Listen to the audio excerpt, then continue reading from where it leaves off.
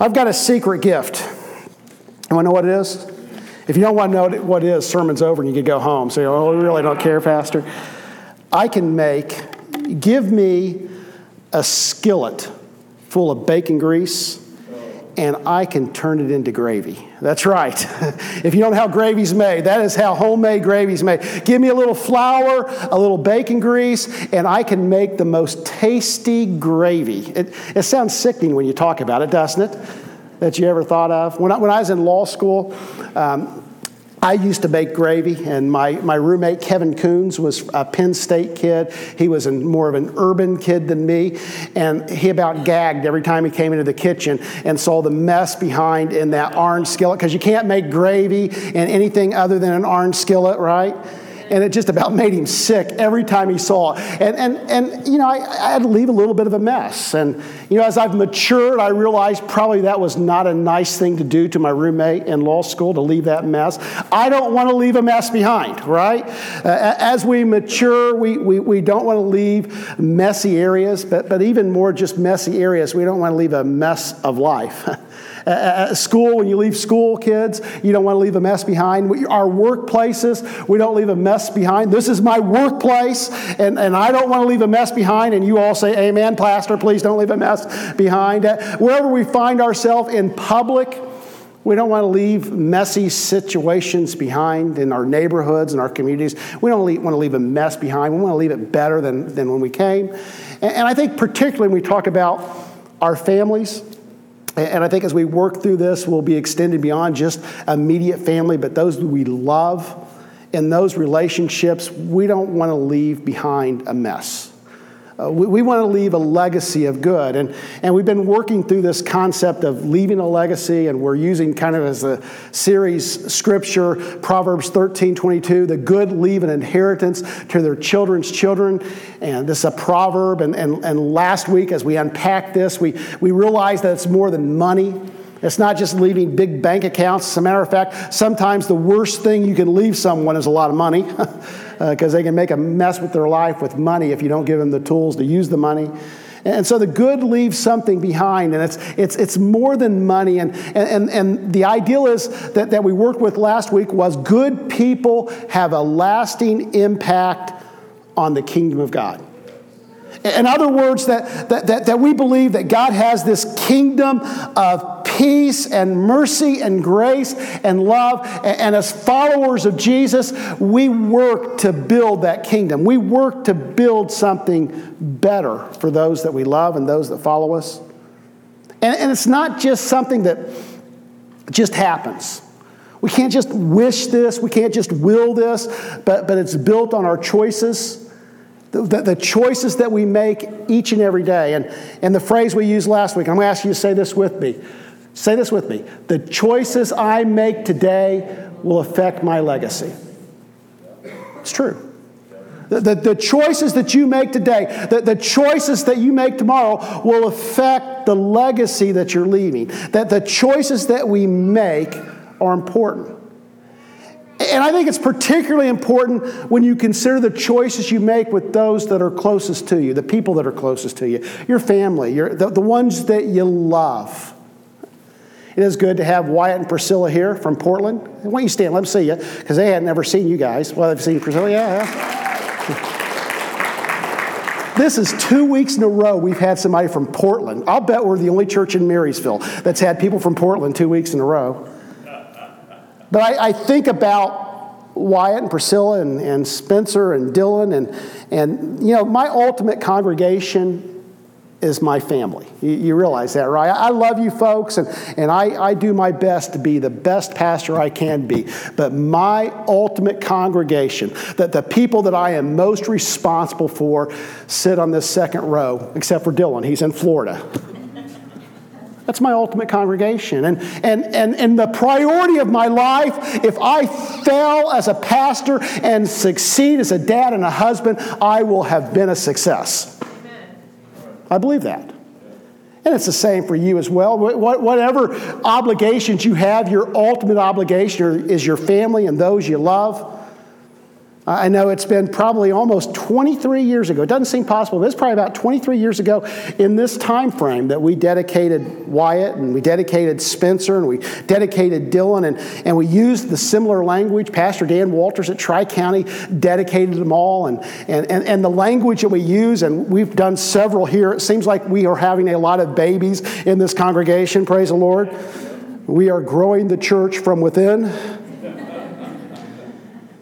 We say this: in presenting this child for dedication, you signify not only your faith in the Christian religion, but also your desire that he or she may early know and follow the will of God, may live and die a Christian, and come into everlasting blessedness.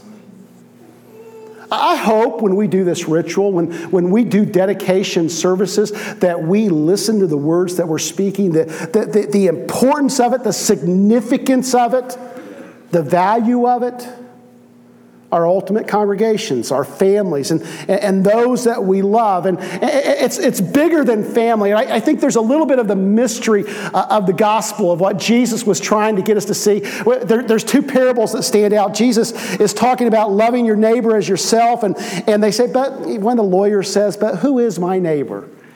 And we know the parable. Jesus tells this parable about a good Samaritan, a Samaritan stopping and helping a good Jewish person. And the context of the parable was that the neighbor extended beyond just those who lived in close proximity, but it included this Samaritan who was hated. And so the gospel, the teachings of Jesus extends our concept of neighbor beyond just those who live close to us, to people further away.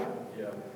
And so you also have in context, Jesus is teaching and his family shows up, his mother and his brothers, and the implication or the inference is that they're coming because they're concerned for Jesus' safety and maybe he's teaching some things that maybe isn't good for him, and they're trying to take him away. And hey, your mother and your brothers are outside, and Jesus says, behold, my mother and my brothers.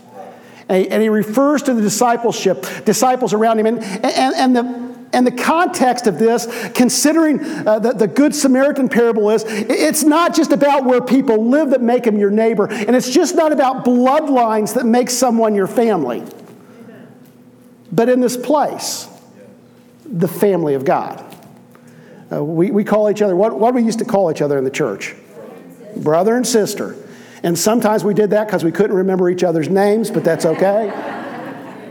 You know, the family of God, this close, intimate relationship, and the reality we all need to have is that there's people that God has placed in our life that we have an opportunity, an obligation, we have the right, the privilege to pour God's grace into their life. I'm thankful for my family, but there's other people in my life and your life as well. We want them to understand the love of God, and we want life for them. And so we build a legacy by our choices. And I understand, even as Terry and I talked about the sermon last week, there's a great deal of guilt and joy as you start talking about legacy, what you're leaving behind. We can look at our past and maybe we see the successes or the things we've done well. And you know, all three of my boys are still in church, praise the Lord. And two of them are serving all over the place. And Spencer's stuck with me. And so there's things I look at and I think, man, we must have done okay. Truth is, every time I see my boys doing something, I realize it's not me that did okay, it's God that did okay. But we can look back on our choices, and the truth is we can have a lot of guilt. Amen? Amen. And the point of the series is not to get caught up in guilt, but to make choices now that enhance and increase our legacy. Can I give you one word that helps me when I look at my past? Grace. Boy, we can't talk about grace enough. God's grace takes my choices today and somehow allows me to move past what happened in the past. That somehow God can take my honest efforts, my new efforts, your efforts today. God, by grace, can take those and redeem them and use them See, our legacy will be harmed if we're fixated on the past or overly concerned with the future. When we're so caught up in the past and we can't forgive and we can't forget and we can't let go, that will limit our ability to be effective and create an effective legacy in this moment. And this is important. I want you to hear this. Legacies are built by fully living and loving in the present. In this moment. Today. Folks, we all have past. If you have a past, say amen, right? And we all have a future. But all we possess at this moment is this moment, the present. Jesus says, don't worry about tomorrow. Today's got enough problems of its own. And so I would encourage you, if you want to build a legacy that lasts, you will build it in the moment, in today. Today is the day, not tomorrow. So how do we live in today?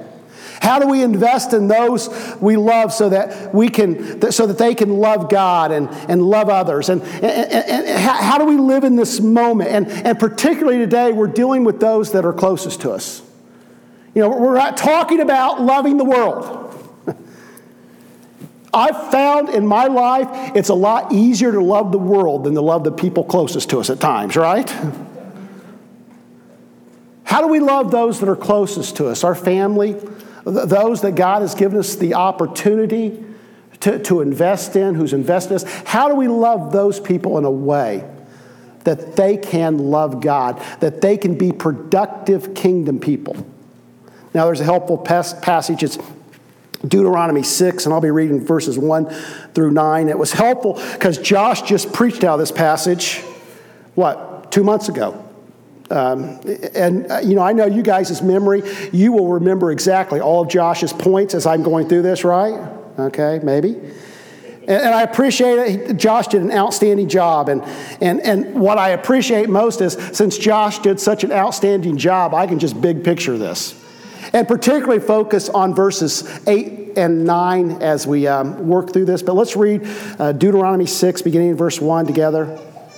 Now this is the commandment, the statutes and the judgments which the Lord your God has commanded me to teach you, that you might do them in the land where you're going over to possess it, so that you and your son and your grandson, and can I say daughter and granddaughter, might fear the Lord your God, to keep all his statutes and commandments which I command you all the days of your life, and that your days may be prolonged. O Israel, you should listen and be careful to do it, that it may be well with you, and that you may multiply greatly, just as the Lord, the God of your fathers, has promised you in a land flowing with milk and honey. Hear, O Israel, the Lord is our God, the Lord is one. You shall love the Lord your God with all your heart, with all your soul, with all your might. These words which I'm commanding you today shall be on your heart. You shall teach them diligently to your sons, and you shall talk of them when you sit in your house, and when you walk by the way, and when you lie down, when you rise up. You shall bind them as a sign on your hand, and they shall be as frontals on your forehead. You shall write them on the doorpost of your house and on your gates. So he's talking about, okay, you're getting ready to inherit the promised land. You're getting ready to go over into this land that God has promised. And you're going to be kingdom people. And maybe you, as you go over, have an understanding of what it means to be a kingdom person. But how do you live in a way that these kingdom principles are transferred to your kids and your grandkids and upon as a legacy? How does it transfer? How do you do this? How do you accomplish this? He says, you're to know that God is one, and you're to love God with your whole heart and all your soul and with all your might. Now, I think it's proper when we look at this to consider the words of Jesus. Jesus gives a very similar command when he gives the great commandment, but he also includes, you shall love your neighbor as yourself. And this wasn't a new command. This idea of loving your neighbor is all over the Old Testament as well. And Jesus takes these two commands and he said, love God with your whole being and love your neighbor as yourself. Augustine would say, love God and do what you want. In other words, if you fully love God, all these other things will begin to fall into place. And so this is what Moses is saying. You need to teach your kids to love God with every fiber of their being. And they need to love their neighbor as themselves. And if they live like that, all these other things will work out. I want to leave a legacy that helps those who follow to love God and love others. At the end of my day, when I'm gone, I want my kids, and at some point probably my grandkids, we're in no hurry because I don't want to be a grandfather. That'd make me real old. I want those who follow me to be able to love God and love others. I think about this church, and I'm so thankful for the legacy of this church. Those who've served, and every week in both services. In the first service, it's usually Gene or Carol or Geneva. I'm reminded of Max. I see Susie back there, and I'm reminded that there's people that were before me that have made a huge impact on me, and I didn't get to know them as much as I'd like. We live in this legacy, and I want our church to continue that legacy, and I want people to say about this church, they love God and they love others. There's something powerful in that. And so that's my desire. So how do we do that? How do we leave a legacy like that? And I believe in verses 7 through 8, you see several things that are important. Moses says, talk about it when you sit in the house, when you lie down, when you're walking, whatever you're doing, talk about it wherever you are. In other words, all the time. There is an ideal that was in my mind, and I believe was in many churches and in many church people's mind. There was this separation between the sacred and the secular.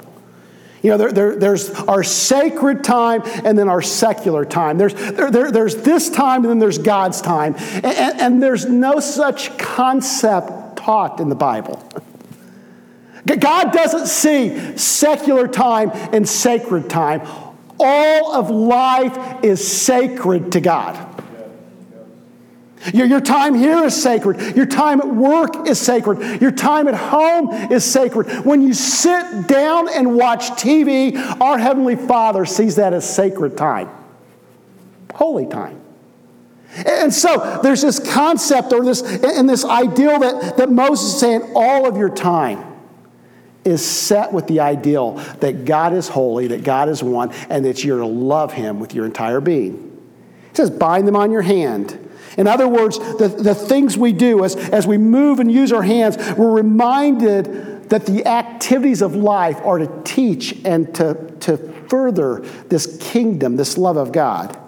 Where there's frontals on your forehead, in other words, right between the eyes. And the biblical concept is the eye is the window to the soul. And so what Moses is saying is you're wearing them there, you're reminded that it's not just about the activities, but it's the attitudes of your heart. See, real love is right attitude and right actions. It says, bind them on the doorpost, which is the private place, and put them on the gates, what the public would see. So Moses is saying, may your public life and your private life reflect the love of God. All of life. All the things you do, the reasons you do them, the things that you do in public, the things that you do in private. A lasting legacy is created when our entire life consistently shows the love of God. Now, with each sermon, there's a missional aspect. I hope that when we leave here, there's a way that we can put what I've talked about to action. And our missional aspect for this sermon series is Vacation Bible School, okay? Doesn't that just sound, you guys look excited about it. Some of you look like you're getting ready to run out the back door, and because you're afraid I'm going to ask you to volunteer. We need you. We need you. We need volunteers for Vacation Bible School. And we've got reasons. There's key people that typically are involved. Carol and Jean are always involved in Vacation Bible School. But they're with April, rightfully so. Mara is usually involved in Vacation Bible School. She's got some sort of lame excuse about delivering a baby. Judy Luganbill is usually involved in Vacation Bible School, but she's like limping around on a replaced hip just recently. We need you. We need you to sign up. And if we want to have a Vacation Bible School that makes a lasting impact on the kids in our community, we need to all pull together to do it. Amen? Now I want you to look at your neighbor and say they need you. Tell them right now, they need you. Yeah. So everybody should have heard they need you. We need you. There'll be somebody in the back. There's a table there where you can sign up. We also need you in Uptown Friday night. We've had 2 very successful Uptown Friday nights, and people are inquiring about our church. And, I think most people have, I'm just going to tell you, about 40% of the people in our community have no interest in church. And so the church has to be visible and there for them to understand what the church is all about. They have a misconception of what the church is all made up of. It's true. It's the reality. And so if we wait for people to come in our doors, we'll be waiting a long time. And so the church, like Jesus, has to leave what's comfortable and go to people. And Uptown Friday night is an awesome place for you to just be with your friends and neighbors and show them the love of Christ. So Emily's there. Emily, wave at him. Emily needs you. Emily, tell him, I need you. Yes. And so I'd hope you'd sign up. That's the missional aspect, but there's the practical aspect of this as well. And I'll be honest, there may be a little pain in this. You ever go to the doctor, and the doctor says, you may feel a slight pinch? And then he jabs a stinking needle in your arm, and it hurts like crazy. There may be a pinch here. You may feel a slight jab. I do. As I talk about these things and I talk about the legacy that I want to see, there's a jab. There's a pinch. Parents, grandparents, you want your kids and your grandkids to love God and experience His love. Does your life fully reflect the love of God? Are your private life and your public life consistent? Are your actions and attitudes consistent? Hear me. If you don't hear anything else I say, inconsistency harms legacy. Nothing is more harmful to the kids and the people who know you best is for you to profess one thing and live another. As a matter of fact, I fully believe it would be better to profess I don't believe anything than to profess trust in Jesus and live something inconsistent with them. Because what you teach to those who you're investing in is that it's acceptable to have a public persona, but privately live completely different. Do you preach integrity, but cheat on your taxes? Do you show up at church, but complain the whole way home? Do you have loved ones you wish were in church, but when you talk to them about your church, all you talk about is things that you don't like anymore? I may be walking on toes here, and I'm not purposely trying to be offensive, but I think it's got to be said. But folks, I understand. Has the church changed in the last 30 years? Amen. Duh. Your restaurants have changed in the last... All of life has changed in the last 30 years. That's the nature of life. And the church has changed. And some things we like, and some things we don't. Amen? If all you talk about with your kids and your grandkids and your friends and your neighbors is about the things that you don't like, why in the world do you think they'd ever want to be part of your church? Do you love me still? A few of you do. That's okay. It matters. It matters. It affects our ability to leave a legacy. Do you merely talk about the love of God, or do you show the love of God? Good old practical James. What good is it, dear brothers and sisters, if you say you have faith but don't show it by your actions? Can that kind of faith save anyone? Suppose you see a brother or sister who has no food or clothing, and you say goodbye and have a good day, stay warm and eat well. But then you don't give that person any food or clothing. What good does that do? So do you profess love, or do you profess love and show love? Do you believe in the Bible but never read it? Do you say prayer is important but never pray?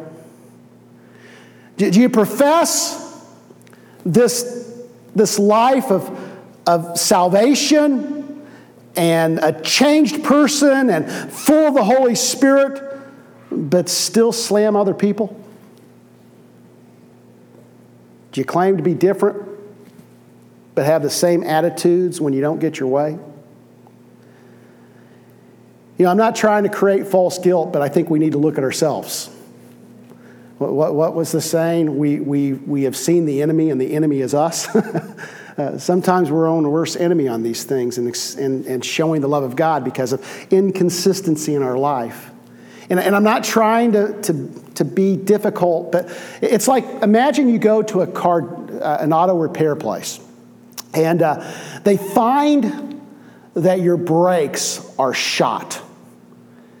But the auto repair person, Ryan, would you do this? The auto repair person doesn't tell you your brakes are shot because they don't want to hurt your feelings. God is less concerned with your feelings and more concerned with saving your life and the life of your kids. Amen. And sometimes we have to face some harsh realities. We have to wake up and see ourselves for who we fully are. We have to hold up the Word of God to our life, and we have to adjust our life to the Word of God instead of adjusting God's Word to our life. Right. And so I understand that when I'm talking about this, it may seem harsh, and I'm not trying to be harsh. I'm not trying to be more difficult, but I think sometimes we need to be realistic. Inconsistency harms our legacy. And when we claim one thing and we live another, those who love us most are the ones who are most harmed.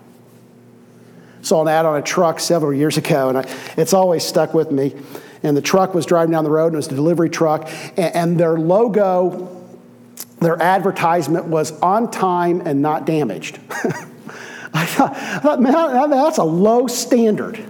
What are they saying? They're saying, in essence, hey, we'll get your stuff where we said we would get it, when we said we would get it there, and we won't break it when we do it. Not a very high standard, is it? Maybe you fulfill the contract, but shouldn't that be expected? To leave an extraordinary legacy, we have to move beyond the ordinary. To me, I think in our language, one of the words for holy is extraordinary, living beyond the ordinary. That God calls us to live this life where we're not just going through the motions, but His Holy Spirit can fill us in such a way that He makes our attitudes and our actions consistent. That He sanctifies not just our public life, but our private life. He makes all that we do sacred and holy, committed to Him. So what do you got to do? Maybe it's a new resolve. Maybe it's a new consistency. Maybe it starts with confession. We don't like confession, do we? That's a Catholic thing. It's not a Catholic thing, it's a Christian thing. It's what Christians do. Confess your faults to one another. Confess your sins to one another. Pray with one another. This isn't about coming up to an open mic and confessing to everybody, but it's having people in the church close enough that when you mess up, you can say, man, I messed up. I need you to pray. It's the importance of small groups and Sunday school classes. It's building relationships where you can have vulnerability with somebody and really be real and authentic. What would happen in your relationship if you confessed to somebody? What would happen in your relationship with an adult child if you were to confess a failure to live to the standard that you desired? I'm sorry we didn't pray enough. I'm sorry I didn't read the Bible with you enough. I'm sorry I was inconsistent here. I'm sorry I spent too much time at work. I'm sorry I failed you there. What would happen in your workplace if you confessed to a coworker that you weren't being respectful enough to a boss or to your job? See, there's power in confession. Amen?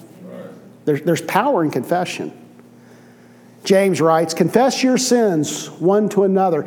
And then almost as if this ideal of confessing and righteousness are all rolled up together. And I think they are, that righteous people are willing to confess as quickly as anybody. As a matter of fact, the path to righteousness is paved by confession. It says, confess your sins one to another, and the prayer of a righteous man availeth much.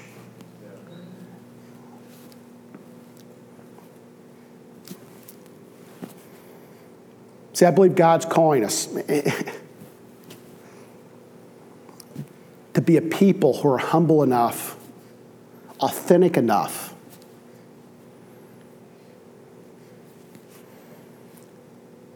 you know what millennials are looking for? You know why people are flocking away from the church? And you realize that, right? We can sit inside these walls and act like everything's the same, but it's not. I've wondered why God's called me into the ministry. I was perfectly happy yelling at other lawyers. I was. You could lie with immunity as a lawyer. It was expected. No.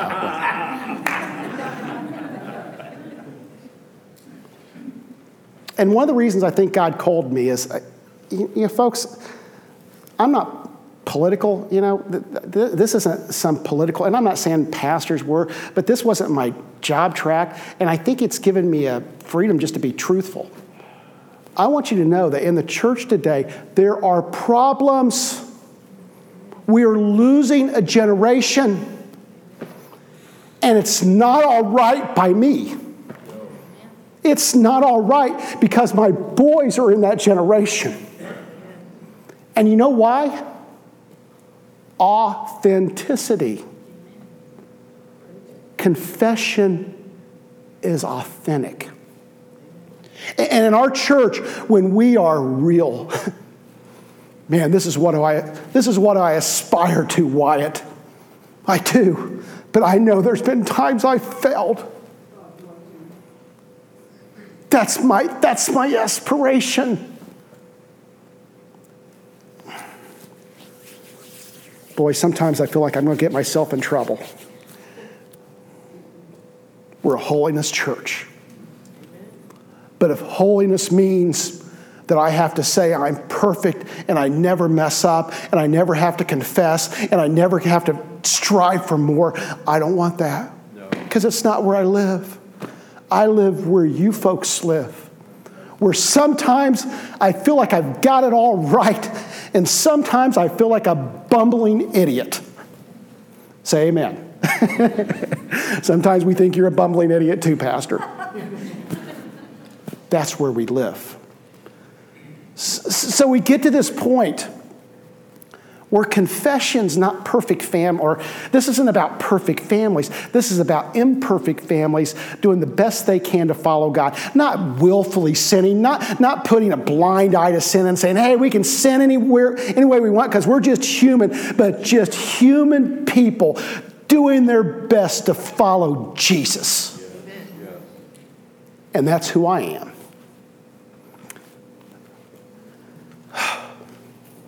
Oh, I got off my notes. I got preachy.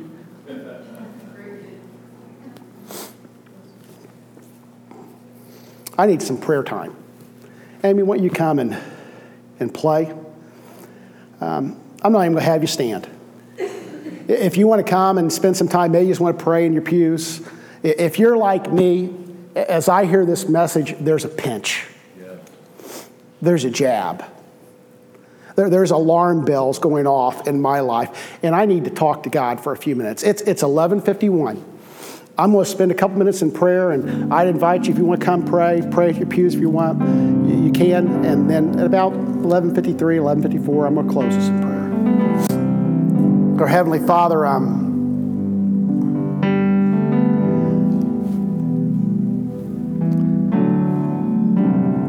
I stand before you in need of you. That I look at who I am, the vessel that I am, and I realize I need more of you. It's not that I'm walking away or I'm blatantly trying to disobey you, Lord, but I just need more of you today. There's too much at stake.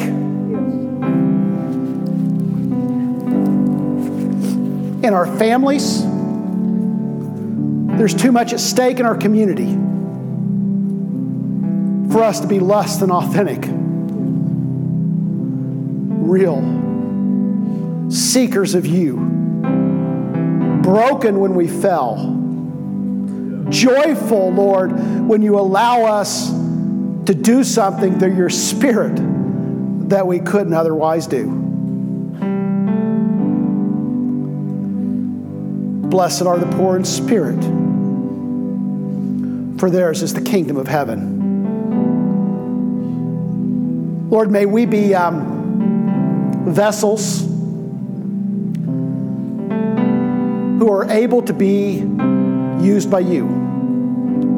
That won't be so caught up in our own self-sufficiency, Lord, that somehow we just do it on our own strength. Where we are weak, you are strong. And so, Lord, as I consider all these things and I consider my own life, I'm even more aware of my need for you. I need you every hour. It's not a Sunday morning fill-up, Lord, but it's a day-by-day, minute-by-minute dependence upon you. You're calling us, Lord, to be holy, to be perfect like our Heavenly Father is perfect. And I think of you,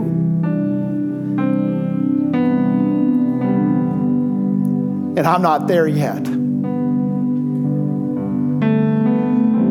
So, Lord, help us who are mature to strive for the upward call of Jesus Christ. Help us, Lord, who have this maturity of life, who want to move beyond childish things, move beyond milk to solid food, to get to this point where we really look at you and we really look at our own lives and we're willing to see ourselves for who we are. Not to justify sin, Lord, but, Lord, to strive to be more like you every day. Give us an authenticity in our homes and those that know us most, Lord, that's powerful. Lord, I love you.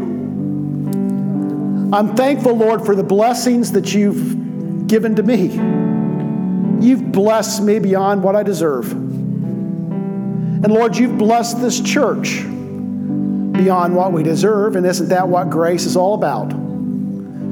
So Lord, help us to live in your grace, not consumed with the past or consumed with the future, but make choices today, that honors you and builds a legacy of love. Now, Lord, be with these folks. Bless them. They're good people. I'm so privileged to be their pastor. Lord, I'm privileged to be part of this great congregation that's doing so much in this community. And Lord, I know there's more you want to do through us and in us. Bless us as we leave this place. Not with finances or things or anything like that, but bless us with an awareness of you. Where can we go from your presence? Lord, wherever we find ourselves, you are there. And help us to watch for your move and to follow. Now, Lord, I love you. I praise you. I give you thanks for this time. Bless us, keep us, sustain us. In Jesus' name we pray. Amen.